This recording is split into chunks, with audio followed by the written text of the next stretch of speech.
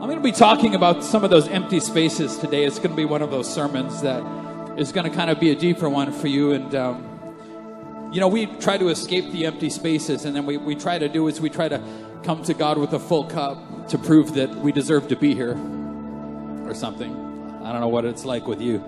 Can I get this mic up a little bit? I don't know what you do, but when I come to God, I'm still trying to prove myself a little. And I think the best thing I can bring is just emptiness. Maybe you didn't know this, but God didn't really need you. I feel like 29% of you understood that. Don't run away from the empty spaces today. We're going to talk about them a little bit. But before we do that, I want to introduce a friend of mine. This is Pastor Mike and Elisa and their kids they live up in Lloydminster. Now, you might not know this. Some of you do know. Some of you know them. They used to pastor in Airdrie here for like 18 years. They sowed seed into this community, and were really the first people who reached out to us when we came here.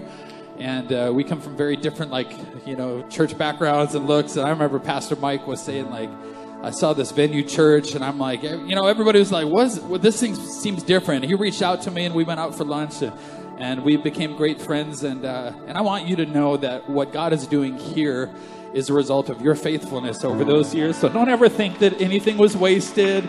And I just want to say thank you and honor you for I feel like we get to reap a harvest that you guys sowed, and so we just want to love you and bless you. We spoiled them a little bit this weekend because I know that's in our heart to do that. And I just wanted you to know that the harvest, we're baptizing nearly 40 people next week, guys.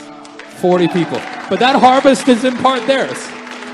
We had 600 people show up to church last weekend, and so that harvest is partly theirs. And so we wanted to say thank you. He did tell me in private, when they left town, that there's a few families that might be coming over to Venue's Way that I should watch out for.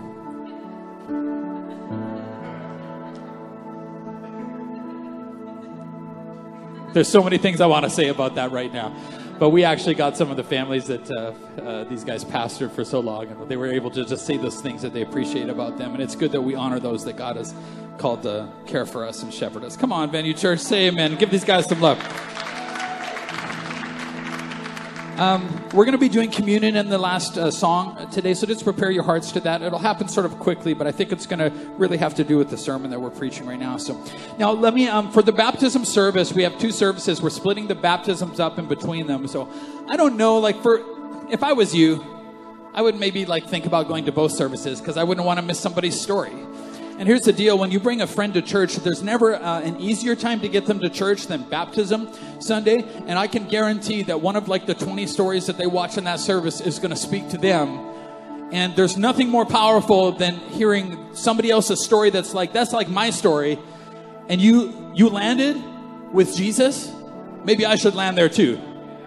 And so there's something about that that's just a powerful thing. And so I just want to say that. We're also live streaming both. So if you have family that you want to see this, we're live streaming both and recording both because we're not going to miss anything for you. We really want you to be able to partake in that and your family as well. So, all right, today's sermon is about Lazarus. Thanks, Sean. I'm going to be preaching about Lazarus coming out of the grave today. But this sermon really is about dreams. I believe that every child has a dream from God. I think some of us that was a long time ago. I think that every child has a dream that God has planted a seed of in their hearts that I think over time, and look, if you have little kids, you're like, dreams, I don't want to talk about dreams, I just want to sleep. And there's times you just go to work day after day and you're just paying bills, or you're just raising kids, or you're just scrapping it out in marriage, or you're not, and you're lonely, and or there's still a dream, though, that is the seed inside of your heart today that in this sermon, I feel like, and maybe in the communion time or the prayer time that you're going to go get afterwards, there's going to be something that God is going to uncover once again and remind you of once again, a seed of a dream that God put you here for. Now, every child knows, there's at least a time that every child knows that there is something that I bring to the world. At some point in my life, I'm going to matter. I'm going to bring something that's going to be something that when I leave the room, they're going to say, I'm glad that they came into the room, because if they didn't come, we would have missed something essential in our lives. There's this thing of like matter and purpose and something God called you to do. Even if you grew up far from God, there's still a seed there inside of you that God planted in you, because you're still his child, whether you've been adopted officially or not. God still created the world. God still created the human race. Some of you just need to come in and get adopted and then get baptized. There's something in you that you glimpsed way back then. Some of you, it's a musical thing. You connect with music. There's some of you, I don't know how to say this. I'm just casting about here, the first sermon was a hot mess, and so this one is going to be too. So I don't care. We embrace the mess. There's something like, some of you are like, I don't know why I wrote this down, but like you fix baby birds and stuff. You know what I mean? The baby birds that people like me broke when I was, why'd you push the nest out of a tree? I don't know. It seemed like the thing. There's something about maybe you fix broken animals, and then God wants you to fix broken people. There's something about you made a lemonade stand when you were a kid.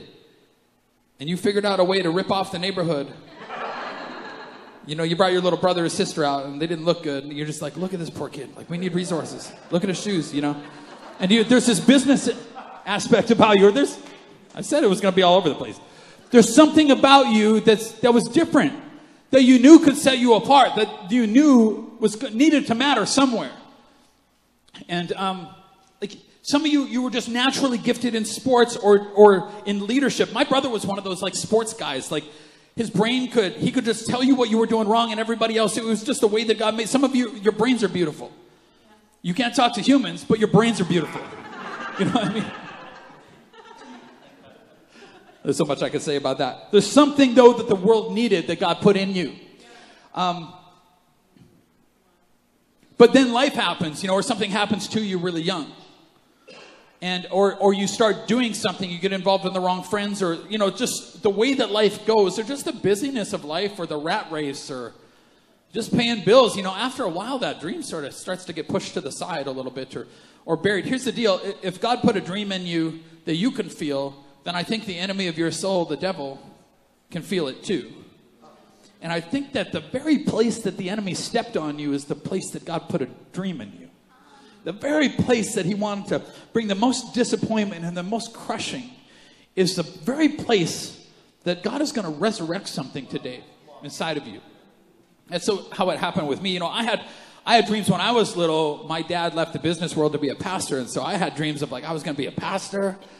And then I had a dream that I was going to be like a preacher. I'm going to talk a little bit about this. I was going to be like a preacher, because that's different than a pastor apparently. And then I had a dream that I was going to be a musician. And then I had a dream of business. But there was something inside of me that still set me apart. Can I tell you a little bit about my mind? I was always, I felt like, here's what I felt like. That God wanted to use me when I was little. And I had to think back, to disrupt what the enemy is doing in the world. It's funny, though, the enemy tried to disrupt me before I could get to the dream, right? So I had a great home that I grew up in, but there was a lot of, crazy stuff that would happen to me in the middle of the night in a spiritual sense of the enemy just trying to drive me crazy. And I mean, it's a whole story that I could tell you, but it's this idea, but I still knew that I was there to disrupt things. I still knew that there was something in me that was supposed to change the game that everybody was losing, but we moved to Los Angeles when I was a kid for a few years. And so can you imagine little rural, my parents were both farm kids from little town. And we moved to Los Angeles. We moved to Los Angeles before you could Google Los Angeles. Some of you don't know there was a world before the internet, before the interweb, where you could find things, and that there was mail before email. The only way they left their families and a new house and knew everything and left business, and they moved our family to Los Angeles, to Pasadena, California. And the only way they could talk back home with all their parents that they left, and their brothers and sisters, and their family, and their church family, they left everybody. And the only way they could talk to them was paying $40 a minute on long distance with phones that had cords with them. Remember we used to have to talk on the phone, you have to like stay in one spot? Some of you don't even know what I'm talking about. There was a whole life before you. There was stuff we had to do that was exhausting. Pre-texting. Like, you guys don't even know. They couldn't Google what it was like. They sent letters that took like weeks to go this way and then weeks to come back, you know. And so we moved to Los Angeles when I was a kid. Now, this was a huge disruption of our family. But there was something buried inside. As my parents came out, they didn't really have a dream of ministry in that sense. Not that, here's the deal. Like, I'm in full-time ministry now, but I feel like I lost a huge amount of ministry when I left my work world. I feel like I left ministry to come and do what I'm doing now, which is training you for the work of the ministry. I feel like I left ministry because my ministry was with unchurched people and unsaved people. And man, that's exactly where God called me for so long, and I loved it there. You know, but they came out of the business world, and it was a massive disruption for them to move to L.A. Now, L.A. was not a place like Alberta was. So my friend was riding my bike one time in front of my house, and I think we were away, and he was riding my bike in front of my house. He fell off the bike, scraped his knee up, went in to get a Band-Aid, bike is gone. So we were used to that. If somebody was borrowing our bike, they had to walk from the neighboring farm, and maybe they needed it. You know, you didn't lock your door, right? Because they might need it in your fridge. I feel like the average age here is younger than is remembering what... One time, somebody put a couch out in the front yard because they were going to haul it to the dump. And by the time they got over to haul it to the dump, the couch had been stolen.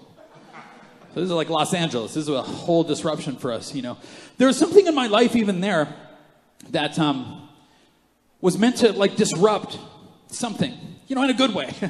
Most of my parents, it was just disrupting things in a bad way. But there's something in there that was, you know, we lived across the street from, like, it was a halfway house run by people who had kind of gotten saved in and out of the prison ministry. Now, they were all Hispanics, so they grew up in, like, the gangs, and this was a rough crew of people. And they lived across the street from us. And they would bring people in from jail and rehabilitate them in a halfway house. But this was like a rough crowd, right? Now, they loved Jesus, but they were still rough. You know, and they let everybody on our block know because we were like this, like, naive white Canadian family that just believed in the goodness of humankind, you know. And they let everybody on the block know, the drug dealers, everybody know, like, hey, they're with us, and we don't want to go back to our old way of life, but we will if you touch those poor people. You know, there was something, I went over to one of my neighbor's houses who was kind of involved in some not great stuff, and he was sitting on the front porch drinking beer, and I walked up to him and I said, now what kind of example are you for a kid like me? My mom's like, oh my God, you what? Oh. And this poor guy, you know, there's something inside of me that was like, he's wasting his life. You know, I was just like 7. Gonna get shot, a white kid in LA, you know. And this guy's like, can't even, my mom, everybody's like, can't even drink a beer on my own front porch. A little white kid come and preach to me. There was something in me that was supposed to disrupt something. You know, I could feel it as my life moved on. And I went to Youth with a Mission right out of high school, and that's like YWAM, we used to call it, where they would get kids out in the mission field, and they train you, and then they get you out in the mission field. And so I went to Youth with a Mission. I could feel that there was a call of God in my life, and they even told me, like, hey, you're YWAM material. You need to come and stay in YWAM. But my dad, I called my dad up on the phone because I had a dream then that I was going to, like, preach the gospel because what we were doing was reaching into unchurched people, and it was really good for... And I'm like, yeah, you know, but I was 18. I was really young. And I'm like, yeah, they want me to stay on base here and, you know, raise support. And my dad's like, 18-year-old kid raising support from hardworking people like me. My dad's like, no, he said, let me unwrap this a little bit. Because here's the deal. I wanted to unwrap the dream God gave me a little too soon. He's like, let me unwrap you a little. Why don't you come home? I got a job with an electrician. I bought you a car. You owe me $5,000. It's very wise how he did this. I'm like, what kind of a car? And then he said something to me that was very interesting. He said, I want you to be a working man because you'll never be able to talk to one until you've been one. I remember I didn't like hearing that at the time because I would rather raise support from working men. It's funny. Who built the church here? The working men and women. Who does the gospel resonate with here? It's funny. It's funny. But I went back to my dad's little church, and I didn't start preaching. You know what I noticed, though? Because here's the thing. Your gift will have to do probably with what you notice when you walk in a room. Some of you notice the broken people. I don't notice the broken people as much as I notice that the chair they're sitting on is crooked. You think I'm joking? Pastor Ernie, I'm like, oh, honey, I'm just like, the chair's crooked. You got to straighten it up. I notice things like atmosphere, but it's funny that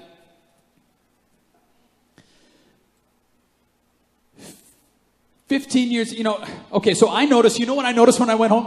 This is what I noticed. I noticed that our worship leader at my dad's church was terrible. And then my dream about me becoming a musician, so I started playing guitar, and I just started working on the worship team, just serving, just started, because the worship leader was terrible. We have great worship leaders here. You know why they're great? Because they don't weep every service. They don't start weeping and weeping and weeping every service right before the preacher gets up to preach and just I mean full on weeping. We're emotional, but come on now. And my dad would get up to preach. You know my dad? Oh, that was hard for him. He'd get up to preach after this and he'd be like, thank you. Everybody's like, in these low moments. And I started just working onto the worship team. And then I started 15 years later. I spoke to maybe 12 or 15 kids at the time. The first time I ever spoke, publicly to kids. And it's funny how the anointing of God came on my life right then. And my wife said, I knew then what you were supposed to do. 15 years later. I think some of us, you're in the middle of this 15-year period or something that it's funny how nothing is wasted now, but something happened to every one of those dreams that I had along the way. It's called the death cycle of a dream. Dreams have to die. Watch. What happens with dreams is that before too long, you start looking to the dream to get your self-esteem from. You're like, this is great, this gift that I have, it's great. It makes me feel good. It makes me feel valued. And you start looking to the dream to give you self-esteem and to give you worth and to give you your place and to give you your role. And you start. But here's the thing, and this is good to write down. The gift is not from you and it's not for you. And when God asks you to give the dream away, and that's where your self-esteem is, I'm going to bring it closer to home here in a second, but here's what where I want you to go today. Over time, dreams tend to wrap themselves around us. That's why a dream needs to die. I didn't know this about myself at the time, but I was starting to wrap the dream of God around myself. And it's hard for us when God calls for the dream to die, but every dream that God gives has to die. Just think, did Jesus die? Every dream that God gives you has to die because it cannot be wrapped around you. In fact, if your dream is only wrapped around you, then it's only your size, and a dream that God will give you will be much greater than anything you can accomplish in your lifetime. In fact, it'll be greater than anything you can do by yourself ever. But I realized what I was doing was, and the reason I had to go into business all those years and sweat and grind, and I had to learn how to talk to people. I had to learn, and you know what? You know why we reach so many unchurched people here is because I remember the day when I'm like, it's not us in the church and them out there. It's all us. And I had to start realizing this can't be wrapped around me. This has to be wrapped around God. And it's not even for me. Every dream God gives has to die. Now listen, I remember when our family dream died. I don't know what your family stuff looks like, but you start dating somebody, what you might as well do is just give them a box full of rocks called your dreams. And you just give them this box of rocks and be like, hey, hang on to this, would you? And I'm going to check in every 6 months to see how you're doing with my dreams and see if you're causing my dreams to grow and if you're making something of my dreams. And then they hand you one, and every 6 months you check in and you're like, I don't feel like you're doing anything with my box of rocks that you're carrying around. They're like, well, you're not doing anything with mine. And sooner or later, I think every relationship that we have, we naturally start wrapping it around ourselves. And I remember things in our family were getting worse, particularly in our marriage, were getting worse and worse and worse. And I remember the day that dream of our family got unwrapped and unraveled. I remember the time that I sent a text. We've been married for just about 2 decades and invested so much, and it wasn't working. Not only wasn't it working, it was real bad. And I remember the text that I sent to my brother and to like 5 or 6 pastor friends of mine saying, like, is it done? We're done. We can't do this. There were so many things wrapped up in that dream of family and of the very thing that we had sweated for so hard was done. And my kids growing up loving Jesus was maybe done. Because if they see what's going on in our home and things were a mess, and the dream that you see today with the church, done. And the people that we were leading at the time, done. I don't know what's going to happen to the 30 people that came with us. I don't know what's going to happen to them because this is all done. It's dead. It's done. And I remember the shock from the people coming back, getting those texts. They didn't know that something was wrong, but it was wrong, and we were done. And that dream had to die. And I realized over the ensuing months as God started to redeem things, but it had to go down so far and die because we had wrapped it around ourselves. Hey, this is all about me. And this is all about me having a great marriage for me. And this is all about me having kids for me. And this is all about me creating a church for me. And I realized that something happened in the crucible. And today I want to change your mind about the crucible that you might be in right now. Because the crucible is a beautiful place because the dream changes hands in the crucible. That way, everything that we build moving forward doesn't belong to us. It belongs to God. Everything in our family that works now, I'm just like, whew, well, we messed it up. We know what we did with it. Anything that we move forward with belongs to God, and it's a miracle. Come on, say amen, Venue Church. Because we use the dream to get glory for ourselves. And we think that the dream was meant for us. A seed is only a seed until it falls into the ground and dies, the Bible says. It says it will remain alone unless it falls into the ground and dies. What dream is buried inside of you? What dream are you facing the death of right now? Because this is what we do with those dreams, is that when things aren't going well, I don't know, this is what I did. I would just dig it up, the seed, and be like, why aren't you growing? You're not growing. You're obviously dead. And I would dig it up. And God would plant it in the soil, and I would just keep digging it up. Just to what's going on with the dream? It's not growing. But every time I would do that, I would disrupt something that's very important for that dream in your life. And that is the death cycle has to complete.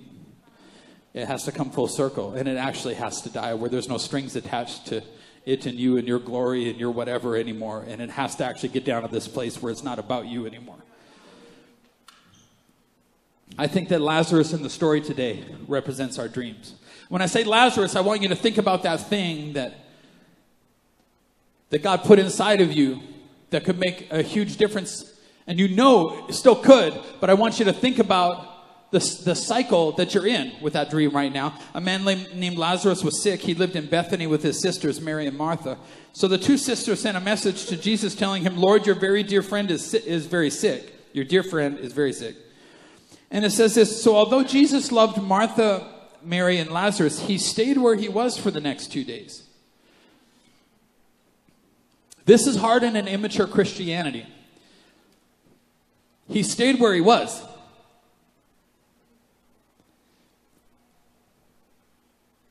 In the greatest hour of our need, in our family even, or just in my life and the dreams that I felt God gave me, the very hour of need, it bothered me and it hurt me that Jesus didn't come when I needed him. I remember saying one time to God, I gave you everything you want and I never said no. And this is still happening. See, there's the Jesus when your dream is wrapped around you that you control and you get a summon. But it says right here that Lazarus, he waited where he was 2 more days. Because heaven is not driven by need, it is driven by faith. It is driven by a plan that's greater than anything you can ask or think of. Because God's dream is to save the whole world, not just you and not just your little deal. And his plan is so complex and so powerful. And you're thinking about you. He's thinking about 3 generations away from you if you go through the crucible today. That's what he's thinking about. Finally, he said to his disciples, it's a long 2 days for Mary and Martha. I mean, 2 days in pain is like a lifetime. I mean, if you go to, I've been to Disneyland, my kids haven't yet, but you go to Disneyland, man, time flies because you're having fun, right? 2 days in pain is a long time. We had months and months of it. I would say years of it we had. It's a long time. It says to his disciples, let's go back to Judea. Then he said, our friend Lazarus has fallen asleep, but now I will go and wake him up. The disciples latched onto that like you and I do because we're like, oh, good. It's not death then. Good. If he's sleeping, he'll soon get better. They thought Jesus meant Lazarus was simply sleeping, but Jesus meant Lazarus had died. There is something in them that is just rejecting the thought that the dream could die. There's something in them that's rejecting the thought that Lazarus could die if Jesus loved him. There's something in them that doesn't understand death, doesn't see death the way that Jesus sees it. There's something in them that it's like a mental block. It's like a heart block that just you can't be like, if Jesus loves me, then I can't lose this. I can't lose my son. I can't lose my career. I can't lose my house. I can't, if Jesus loves me. Watch. When Jesus arrived at Bethany, he was told that Lazarus had already been in his grave for 4 days. Now, there was a teaching at the time that the spirit would linger in the body for 3 days. And so for 3 days, they're just like, well, if he shows up. But then, and you're like, if he just shows up now, like it's bad, but if he shows up, if the Holy Spirit shows up, I know that he could flick a switch and heal it. I know he could do something to my teenage son. I know that he could. And if he would just show up, and then like 1 day after the deadline, he shows up. And 3 days later, they're like, well, there's nothing in their theology and their understanding of God. They're like, no, it's done. Now it's dead. He's dead. He's in the ground. It's too late. And it says, well, when Martha got word that Jesus was coming, she went to meet him, but Mary stayed in the house. Now, there's 2 kind of people here, I think, that you might swing into one side or the other. Martha, her name means lady. And some of y'all are like rule followers. You always do what's right. My wife is like a rule follower. She's like, I can't speed because... And I don't speed either. There's 2 types of people here. There's one who's Martha, who's like, I know that Jesus is here. I know that I should go to church. I know that I should do all the things. So I'm going to do them because it's the right thing to do. And we love you. We need you in society. But then there's people like Mary. And Mary's name doesn't mean lady. It means like sea of bitterness. And Mary's like, you go see Jesus. I ain't going out there. Because when I called, he didn't come. I remember I was more like that. I was like, yeah, but I called and you didn't come. Because when the dream is wrapped around me and how it relates to me, we summon Jesus, but Jesus doesn't summon us. Now, yeah, but you didn't come, and that hurt. Why didn't you come when I needed you? But heaven doesn't respond to need, it responds to faith. Martha said to Jesus, Lord, if only you had been here, and this is what we do, my brother would not have died. That wouldn't have happened in my marriage if you had been here. I know if you'd have been here, he would not have died. He would not have died. He would not have died. And because we just put all of our eggs in that basket, he would not have died, would not have died, would not have died, because death is the end. Because death is the end, he would not have died. Let me jump down.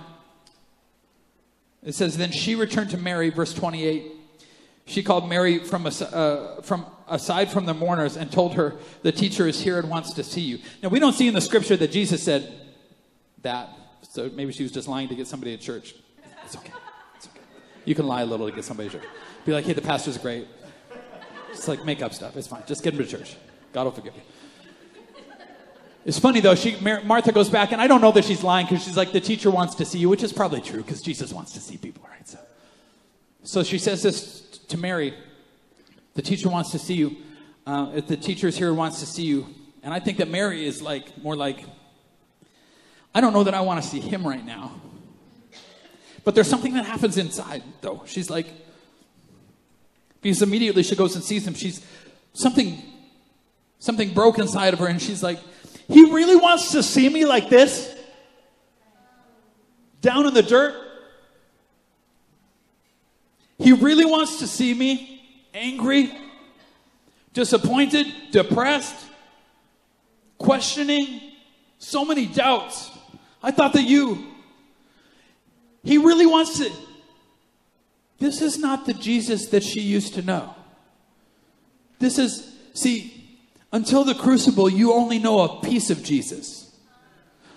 You have an immature understanding of Jesus until you've been on a cross somewhere. Then you meet the man of sorrows, acquainted with grief. And she's like, you mean there's a Jesus deep enough to handle my anger and the sin of my heart right now and the things that I'm thinking? There's a Jesus that I can really go and just vent, right? There's that. He wants to see me like this. Crazy. Come on, moms of 2-year-olds. He wants to see me. He wants me to pray when I'm like this. Mary immediately went to him. When she arrived and saw Jesus, she fell at his feet. I mean, all she could do was get there. And said, Lord, if you had only been here, my brother would not have died. You know, the dream was only that Lazarus lived, but not how he lived. And I wonder if this wasn't another chance for Lazarus, because I think some of you, the life that you've lived, here's the problem. We just try to keep the dream alive. And I think that, like, living a 20% dream, I think you're better to let the 20% go into the ground and die so that you might get a 100% dream that God has for you. I don't know. It's like we're just trying to keep it alive, but I don't know if that's alive. There came a point in our marriage where I'm like, I don't want that kind of a marriage. I either want this kind or nothing. And I'm not saying like I was ready to walk away. I'm just like, this is what it could be. So I got to die to some stuff to see if God could do the other stuff. But I'm not going to be okay at 20%. You know, there's something inside you. It's like, I will go any place I got to go to meet that Jesus, to see if something could be resurrected. Don't stop for your teenagers. Don't stop praying until you got to pray until it comes. You got to go after it. When Jesus saw her weeping and saw the other people wailing with her, he was highly emotional. I mean, a deep anger welled up within him, and he was deeply troubled.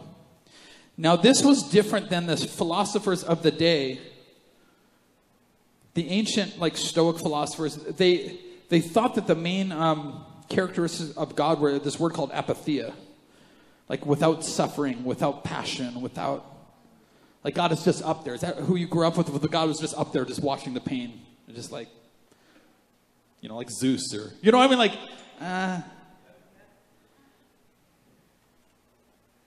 But this is a different Jesus, down in the dirt, that everything that was ever done to you was done to him.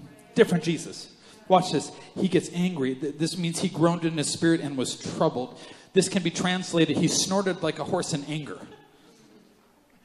There's something that's happening right now that is so provoking, he's so angry about, because they don't understand the thing about death. They think death is an ending, but it's not. It's the pathway. They think that the cross is the end, but it's not. It's the resurrection that comes afterwards. There's something there that he's just like, I don't get why you are resisting the death of a dream. He was still angry when he arrived at the tomb, a cave with a stone rolled across its entrance. Roll the stone aside, Jesus told them. But Martha, the dead man's very practical sister, protested, Lord, he's been dead for 4 days. And the King James says, he stinketh, Lord. Some of y'all need to shut your brains off. Why would you say something like that? Disgusting. Why would you say that? I put some oat milk in a container, and I've been drinking out of it for my coffee at the church here for like 2 months. And I'm like, oat milk can't go bad. That's what I told myself, right? Oh, oat milk can't die. Have you ever seen oats go bad? Got to think, people. Oat milk is apparently not oats. And after I drank this, after a while, I'm like, I feel like the coffee's getting worse. Maybe I need to try a different coffee. I'm just like, then I opened up the jar after I'd finished it all off, and I'm like, oh, it's full of like mold and stuff. And I've been drinking that. I don't know where I was going with that. You know what? Because I told myself, oat milk can't die. If God gave me this dream of marriage and he gave me the marriage, then it can't die. If God gave me a dream of having this child or having this job or having this relationship, then it can't die. Because it came from God, right? And God is the God of life. And we're missing something. Oat milk. I like how I tied that in there. I feel like that was anointed. Jesus responded, didn't I tell you you would see God's glory if you believe? So they rolled the stone aside. Jesus looked up to heaven and said, Father, thank you for hearing me. You always hear me, but I said it out loud for the sake of all these people standing here, so they'll believe you sent me. Then Jesus shouted, Lazarus, come out. And the dead man came out, his hands and feet bound in grave clothes, and his face wrapped in a headcloth. Jesus told them, unwrap him and let him go. Now, first of all, if I'm a Lazarus and I'm all wrapped up, do you guys watch like The Mummy and stuff? Yeah, you do. You're not that spiritual. If I'm Lazarus and I'd hear this like, Lazarus, come out, and I get up, how did he get out of like the tomb if he can't see where he's going? That'd be super awkward, right? Jesus tells a blind man to go down and wash in a pool. And if that was me, I'd be like, I'm blind. Like, I'd like that, but I can't see where I'm going. There's something about this, though.